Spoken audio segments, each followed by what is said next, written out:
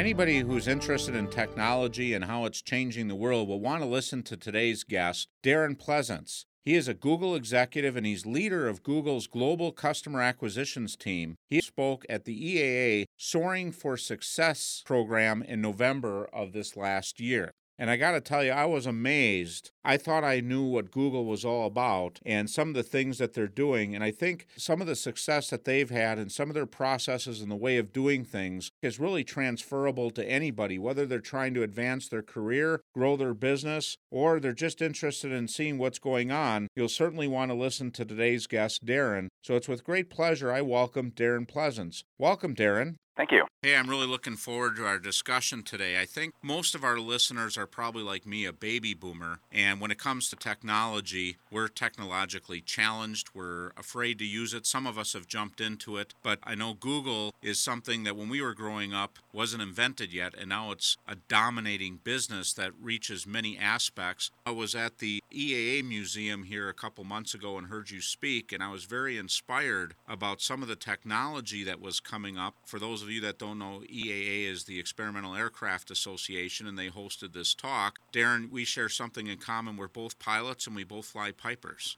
That's outstanding. No, I know we talked before this conversation. It's been something I've been doing since I was 13 years old, so it's been a core part of my life. One time professionally, I used to fly for corporations and some high net worth individuals before I managed to work my way into management consulting, then ultimately over here to Google. So it's been a constant thread through my life, and I now am a very active pilot, just not doing it professionally. And it is amazing because I remember the early days of Google. It was a search engine. It was a service that we used. There were many others that were out there that no longer seem to be in existence. But you shared at that session some of the interesting things that Google's doing. And I know you have a core philosophy on living, and I think that kind of goes in with some of Google's doing. Can you share some of those philosophies? I can, yeah. Google's been an interesting place. I've only been here about 3 years now, but I'm doing something called management consulting for a place called McKinsey & Company, a large global consulting firm. I ended up doing that for about 15 years and enjoyed it and learned a lot and enjoyed the people there and the variety, and frankly wasn't looking to leave. When Google came along, it sparked an interest in me that I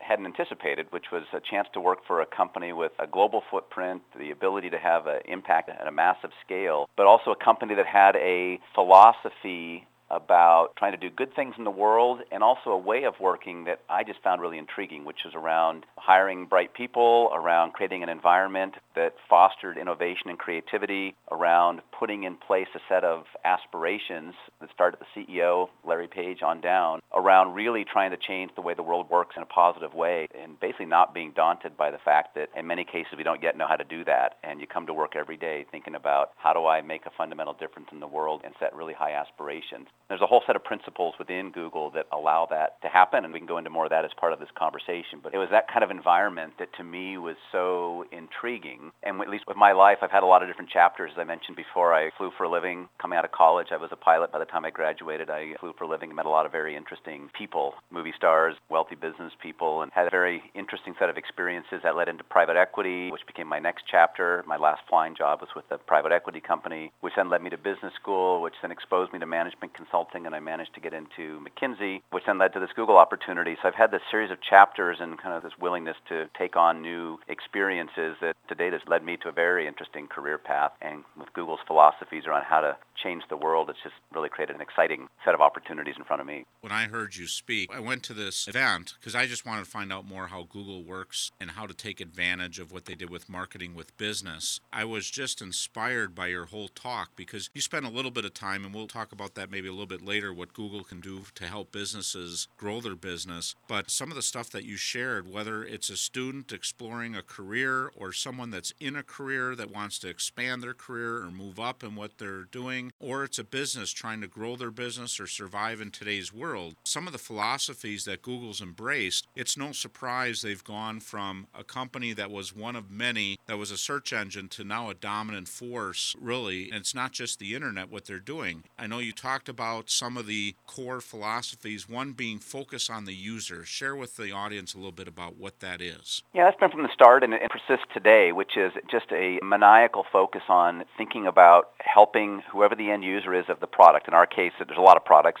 People know Google Search probably the best, but there's so many different products Google provides. The constant theme is how do we make sure that every decision we make is being made in a way that is in the best interest of the user, whether that's the way the product works, the ease of use of the product, the relevance of the product. And, if you think back to, for instance, just the Google Search homepage that all of us know so well, there were many opportunities, especially in the early days, for Google to try to start monetizing that, putting banner ads, doing all the things that were being done by other companies at that time. And despite the pressures of the company to find ways to make money, the maniacal focus was on how do we make sure that this is the single best user experience in the world. And if you look at the Google search page, it's largely unchanged from the very early days, which is a simple search bar and virtually nothing else on that page. The whole intent was to keep that product as simple and easy to use and as focused on its prime purpose as we could. We eventually did find ways to monetize that, by the way, through Google's advertising products called AdWords. And so when people get search results, obviously there's ads out there. But even in that, there's a huge focus on how do we make sure that those ads that show up are displayed in a way that's not intrusive, that's contextually relevant, that's actually anticipating and even guessing what that user might be looking for in a way that often surprises them. You can misspell words, you can type in things that aren't quite right, and through our search engine, we do a pretty decent job of figuring out what it was you were trying to actually find. And that comes through this persistent focus on how do we make sure that what we're doing is in the best interest of the customer and is, in fact, putting the user first. And the reality is every one of us is also a user of our products, so it's not hard to put ourselves in the shoes of the end customer and figure out, are we doing good by them? And like all companies, I would say, we don't always get it right. And what I love about Google, though, is that we're always self-correcting. And I think it's this cool focus where we're willing to try things, and once in a while we get it wrong. And if we do, we're willing to admit that and get on with it quickly and fix it and make sure it's right. So I just think that's a great ethos. I know with the focus on the user, I think that's a mistake a lot of times people make. It's putting yourself in the other person's shoes, and sometimes we get blinded by our own circumstances that we don't look outside the box, and I think that's really been a key to success with Google. Something you just talked about, fail fast. I know you spent some time talking about it. I know a lot of times people are like, you know what, we know this is going to work, we're going to make it work, and they get bogged down instead of getting on to the next thing that's going to work, instead of trying to fix something that's maybe doomed to fail. Expand on that a little bit, fail fast. Yeah, it's one of the other principles here, philosophies, is around experimentation and the reality that the chance of getting things right, especially out of the gate, is very low. And so we have a corollary to the fail fast, which is launch and iterate. And so we're very much around piloting things, get things out there, even if they're not perfect, try them, iterate them, basically use the learnings of having something in market to determine what works and what doesn't, and then be willing to use those learnings to iterate. Related to that, at some point in time, you may discover that what you thought was a brilliant idea may in fact not be such a brilliant idea, and there are no clear paths to fixing it, in which case the conclusion's got to be to shut it down and move on to something else. And that's the underlying principle of fail fast, which is learn very quickly whether what you've got is good or not, and if it can't be good, don't be afraid to shut it down and move on. In fact, we talk in here about what would you define as failure, and generally the clearest description of a failure is the time it takes from the time you know something's not going to work to the time you make that hard decision to shut something down. And ideally, when you finally come to that conclusion, you shut it down immediately. Of course, there's a lot of friction in that process because in many cases people have committed months, if not years, to a project. There's a lot of momentum and inertia behind those projects, and so shutting something down is a non-trivial thing to do. But it's what I've found Google does extremely well, is be willing to decide something doesn't work, shut it down, and then redeploy people and dollars into other things that do work. And it's almost never the case that even if you do shut something down and deem it a failure, that you haven't learned something that can then be used down the road for something else. Especially in my McKinsey career, my consulting career, I would see companies that would not do this. They would keep these little projects going forever and ever and ever and have this group of walking dead basically working on stuff that most people knew wasn't going to materialize into anything, yet the companies didn't have the fortitude to declare the reality of a failed project and then redeploy into something else. So I think Google's been incredibly good at that, and it's served us well because we're continually coming out with new things. And what the press doesn't usually see and what the public doesn't usually see is how many things we started didn't actually turn into something directly and then did in fact get shut down, of which there are many in any given year. I've studied Thomas Edison, and I remember him being interviewed talking about his failures, and he just talked about as one step closer to success. We got to get through the failures to find out what works, and we got to get through them quick. And I know in his instance, there was thousands of things that didn't work before he got that light bulb to work. What's fun here is the culture of Google. That whole concept is supported from the CEO on down, the conversations people have. If we come up with an idea on any given day of a better way of doing things, we don't spend a lot of time debating whether it's a good idea or not. It might be a little bit, but very quickly it's how do we pilot, how do we test and determine whether it's a good idea or not, and how do we structure those tests in a way where we can measure to determine at the end of the test whether it did in fact work or not. And if it did, we're ready to put more money behind it and accelerate. And if it didn't, we're perfectly happy to shut it down and move on to the next thing. That's just part of how it works. So talk about the 10 times philosophy. I found this very interesting. Yeah, we call it 10X here, and it's, again, led from Larry Page on down, so it's CEO down, and it's basically a mindset about doing things big, right? If you're going to come to work every day, why focus on a world of incrementalism? If you want to make something 10% better, you can pretty much do that by doing things the same way you do them today, just slightly marginally better. If you want to do something 10x better, you pretty much have to step back and rethink how you do things and question the foundation of how you get things done. There's a lot of what we do here at Google that encompasses that. In fact, we talk a lot. How do we 10x this? How do we 10x it? What it does is it forces you to go to the whiteboard and say, okay, how could we? How could we take a $100 million business and make it a $1 billion business? How could we take a car that gets 10 miles to the gallon and get it to go to 100 miles to the gallon? And to do that requires a fundamental rethinking of how things get done. But just forces a different conversation than most companies have. And the problem is, to do that takes risk. To do that requires you have people who are both willing and capable of stepping out from the status quo and thinking about doing things in a fundamentally different way. It requires you to ask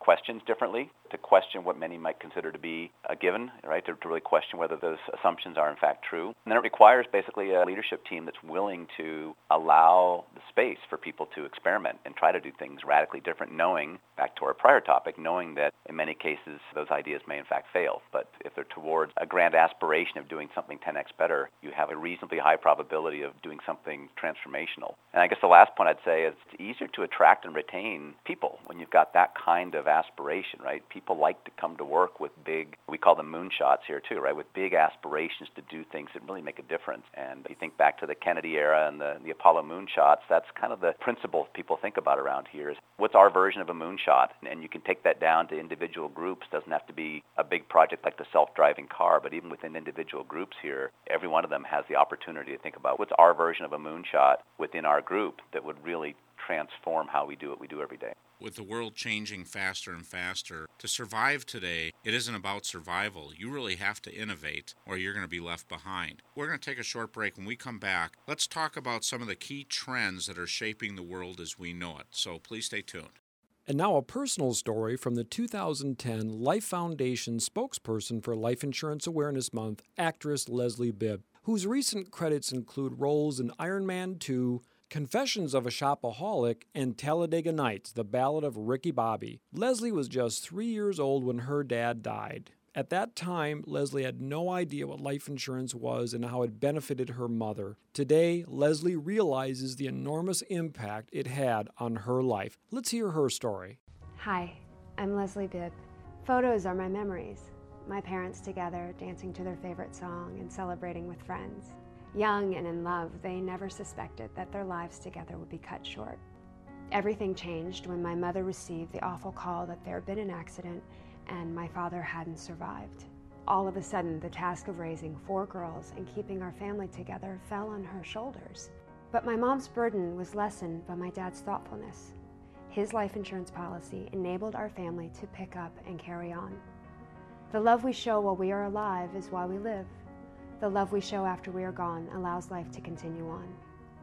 My dad loved us enough to expect the unexpected. Life insurance was his legacy of love to us. No one should be left grieving and in need. Take care of your loved ones by thinking ahead to the unthinkable. Learn more at lifehappens.org, a public service message from the nonprofit Life Foundation.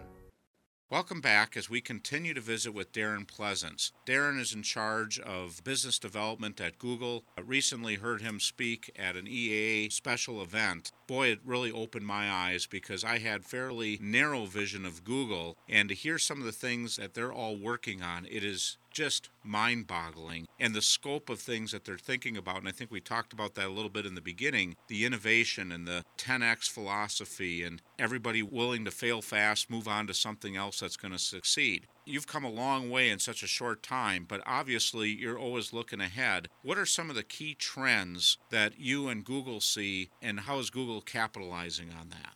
Yeah, there's a few things we see happening out there. I guess the one I'd start with is this concept that everything is connected. If you think about just all of us, right, in our day-to-day lives, how often is it that we're not in some form or another connected into the internet and then therefore connected to either other people or other things? All of us have, for the most part, smartphones these days. We've got tablets, we've got laptops. Increasingly in this world of wearables, whether it's a Google Glass or whether it's a watch or any other type of device, our ability to be connected to different devices and to different people has now become pervasive. It's basically true around the world. In places where it's not, it's catching up very quickly. So we live in a world that's connected. What are the implications of that? Well, essentially it means you've got access to information virtually at all times. It means that people can engage with each other in a way they never could before. It means the amount of data that's being created and captured is at an all-time high, and it's going up at an exponential rate. So the amount of data that will be created and captured will be higher a year from now than it is today by a pretty sizable amount. What that's opening up then is a whole new world where we can take advantage of the computing power that exists to basically drive insights from that data that allow us to deliver better services and better experiences for people in a way that could never have been done before, right? So there's a lot of good examples of this. One might be Google Search is the first and most obvious example, right? You can type in almost anything if it's remotely close to what you're looking for. Google Search does a great job of using its algorithms and the massive amounts of data and, over a decade, 15 years now worth of machine learning to give you back a result that's relevant and useful for you as a user of that search engine. Similarly, I'll use Google Maps, right? Google Maps is now taking all the data that's out there, including traffic data, movement of these devices throughout the environment, to help you figure out how to get from point A to point B in a way that's most efficient. It's dynamic, right? So it's constantly using real-time data to figure out what's the best way for you to get from point A to point B. You can imagine then taking that to the next level around healthcare. The amount of data that could be collected out there is increasingly being collected through things like Fitbit and other wearable devices that are basically capturing your movements throughout the world. That and also biometric data, whether it's heart rates, whether it's blood pressure, increasingly glucose. A lot of these things are being measured or measurable, are allowing for a set of services to be delivered to you as an individual that could never have been done before, and ultimately find ways to improve your life, right? Spend less time doing things that you're less interested in, provide you better information that improve the quality of your life. So it's just foundational. Let me just pause there because there's a lot of other things I'll go into, but this whole concept of a connected world is transforming how all of us will live over the coming decades. I've talked to a lot of people. Obviously, healthcare is a big issue, and with the Affordable Care Act, healthcare costs are skyrocketing. And what I see with healthcare is there's a lot of people that want to control it. They want to control it and maybe keep it the way it is. But I know some of the things that Google's working on, some of the things that some of these other companies are working on. I just watched a TED Talk that was an oldie but goodie already, and they talked about the 50-cent microscope, so that doctors and stuff would have access to something that's easily shippable and they could study viruses and things on the spot. Technology is going to drive the prices down and give more access to more people. It seems like there's a big fight to keep things status quo, keep payment schedules the same. So we have this battle going on, but I think technology is just going to make things so much better for people. And as you said, access to all that information, instead of relying on one doctor remembering what prescription or prognosis to give you, to have access to all that instantly and get the best minds helping to treat people, it's obviously going to create efficiencies and drive the costs down eventually. Do you believe that? I do believe that, and I believe the quality goes up. Cost goes down, quality goes up. One of the challenges, healthcare in particular, that we've got is obviously around the privacy, and Google cares immensely around privacy. Boy, if there's a topic that doesn't go a day without that coming up, is the concept both of privacy and security, right? How do you make sure that users have the ability, consumers, individuals have the ability to control their privacy and manage their privacy, and then security is kind of the other side of the coin. How do we, as guardians, if you will, of a lot of this data, do what we can to ensure the security of that so that whatever privacy constraints people put over their own data, we do a good job of making sure that that is in fact secured. So healthcare is an interesting dilemma because the ability to diagnose and improve the outcomes of a lot of conditions could accelerate dramatically if we as a civilization could access the massive amount of data that exists out there at the individual level. Of course, there's legitimate privacy concerns around doing that. And so one of the fundamental questions is, are there ways to allow individuals to make that data about their own healthcare status available in a way that's privacy compliant. So there's maybe no personal information tied to that. That would be a way to do that. But then allow this machine learning concept to go to work on millions and millions of types of healthcare-related data in order to more quickly diagnose somebody who has a certain condition, to identify which types of remedies are more effective in addressing those types of healthcare conditions. You could imagine a world where, as you said, you could go in and basically upload your data, have that basically be diagnosed almost without human intervention at that point, and then allow the human intervention to be focused more on the treatment side of things and on the human touch side where it adds the most value, as opposed to a lot of the diagnostic side where, in fact, the data could provide a massive amount of acceleration and improvement in quality of how we get our health care. Now, I know, Darren, you've got to run. I really appreciate the time you've taken. I would love to have you share with our audience, because I had a business that I was involved in with retail, and we went online. We used Google AdWords, and it really helped. So all these logarithms that you talk about and helping the consumer find what they're looking for quickly, boy, you can partner with a business and really make a difference. Maybe share with our audience a little bit about how that works and how they can get help. Are they stuck going online, figuring it out for themselves, or how's that all work? Great question. Well, back to this world of constantly connected that I talked about a few minutes ago, as all of us know, since we're all users of this, the reality is that when someone's going to buy something, the chance of them having already done an enormous amount of research online is quite high. If you think about the consumer buying, and also businesses, frankly, business buying behavior these days, people will typically go online first, do research around a product or a topic, and then by the time they're ready to buy, they've at least narrowed the list down of acceptable providers down typically to 2 or at most 3. So if you're a business and you have not managed to be found through that online research process, your probability of being picked as a provider is dramatically reduced. That's whether you're a hair salon, whether you're a lawyer, whether you're someone who provides bedroom furniture for children, doesn't matter. Most of those types of products or services have been researched by the buyer typically in advance. So what Google provides to help with that reality is a product called AdWords, and it's basically an online marketing engine that allows you to show up for people in various forms across the web. The most simple one that people probably are most familiar with is search marketing. So when somebody goes into Google search and they type in a given term looking for something, when the results come back, you'll see typically a set of ads that are well carved out. So we try to make it very explicit so people know what's advertising and what's not. But it's also relevant. And so you'll see ads show up on those pages. And that's called search marketing. And so you can use AdWords to make sure that when someone searches for a given topic or theme, your ad shows up for part of those search results.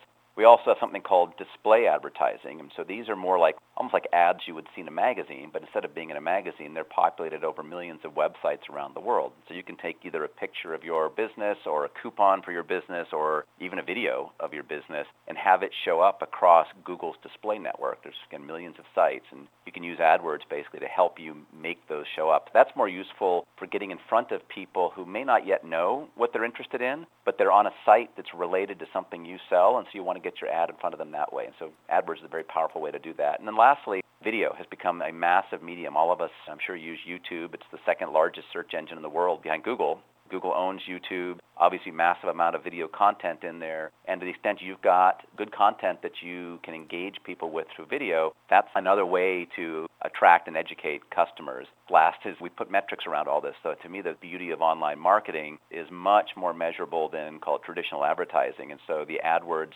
engine, along with Google Analytics, allows you to really track whether you're getting any kind of return on the marketing dollars you spend. And we do have teams, to your last question there. You don't have to do this all on your own. We've got partners out there who are solely focused on helping companies do this. We have teams here at Google. It's a free service where we will work with you to help you learn how to do this and get started. And you can just go onto Google and search AdWords, and you'll see a place to click there, and you can either go in and sign up yourself, or it'll give you a phone number to call. And those will call into my teams who are more than happy to help just get people started and get off and running. And again, whether you're a small business or big business, if you're not working online, the amount of commerce that's going online has dramatically increased year after year after year as people get more comfortable with that way of providing products and services. So I'd encourage anybody to check it out. It's worked for me personally. When I heard some of the things Google's doing, a lot of the corporate giants rest on their laurels, and Google's doing anything but resting on their laurels. They're continuing to innovate and making the world a better place. So I really appreciate you sharing with us today, Darren. Absolutely. I appreciate being invited to speak, and I'm passionate about what Google does. I believe in our mission. I used to be a small business owner myself, and I've got a lot of friends who own their own businesses, and I love the fact that we're able to help them every day. So I feel good about what we're doing. Well, thanks again. I'll let you run, and we look forward to maybe having you on again in the future. I'm more than happy to do it. I appreciate the invitation and the opportunity. Thanks for joining us this week, and tune in again next week as we explore another phase of the real wealth process. And remember, if anything you heard in today's show you'd like to get more information about, contact your Real Wealth advisor. Also, if you feel that any of this information would be helpful to a friend or family member, just click the Forward to a Friend button.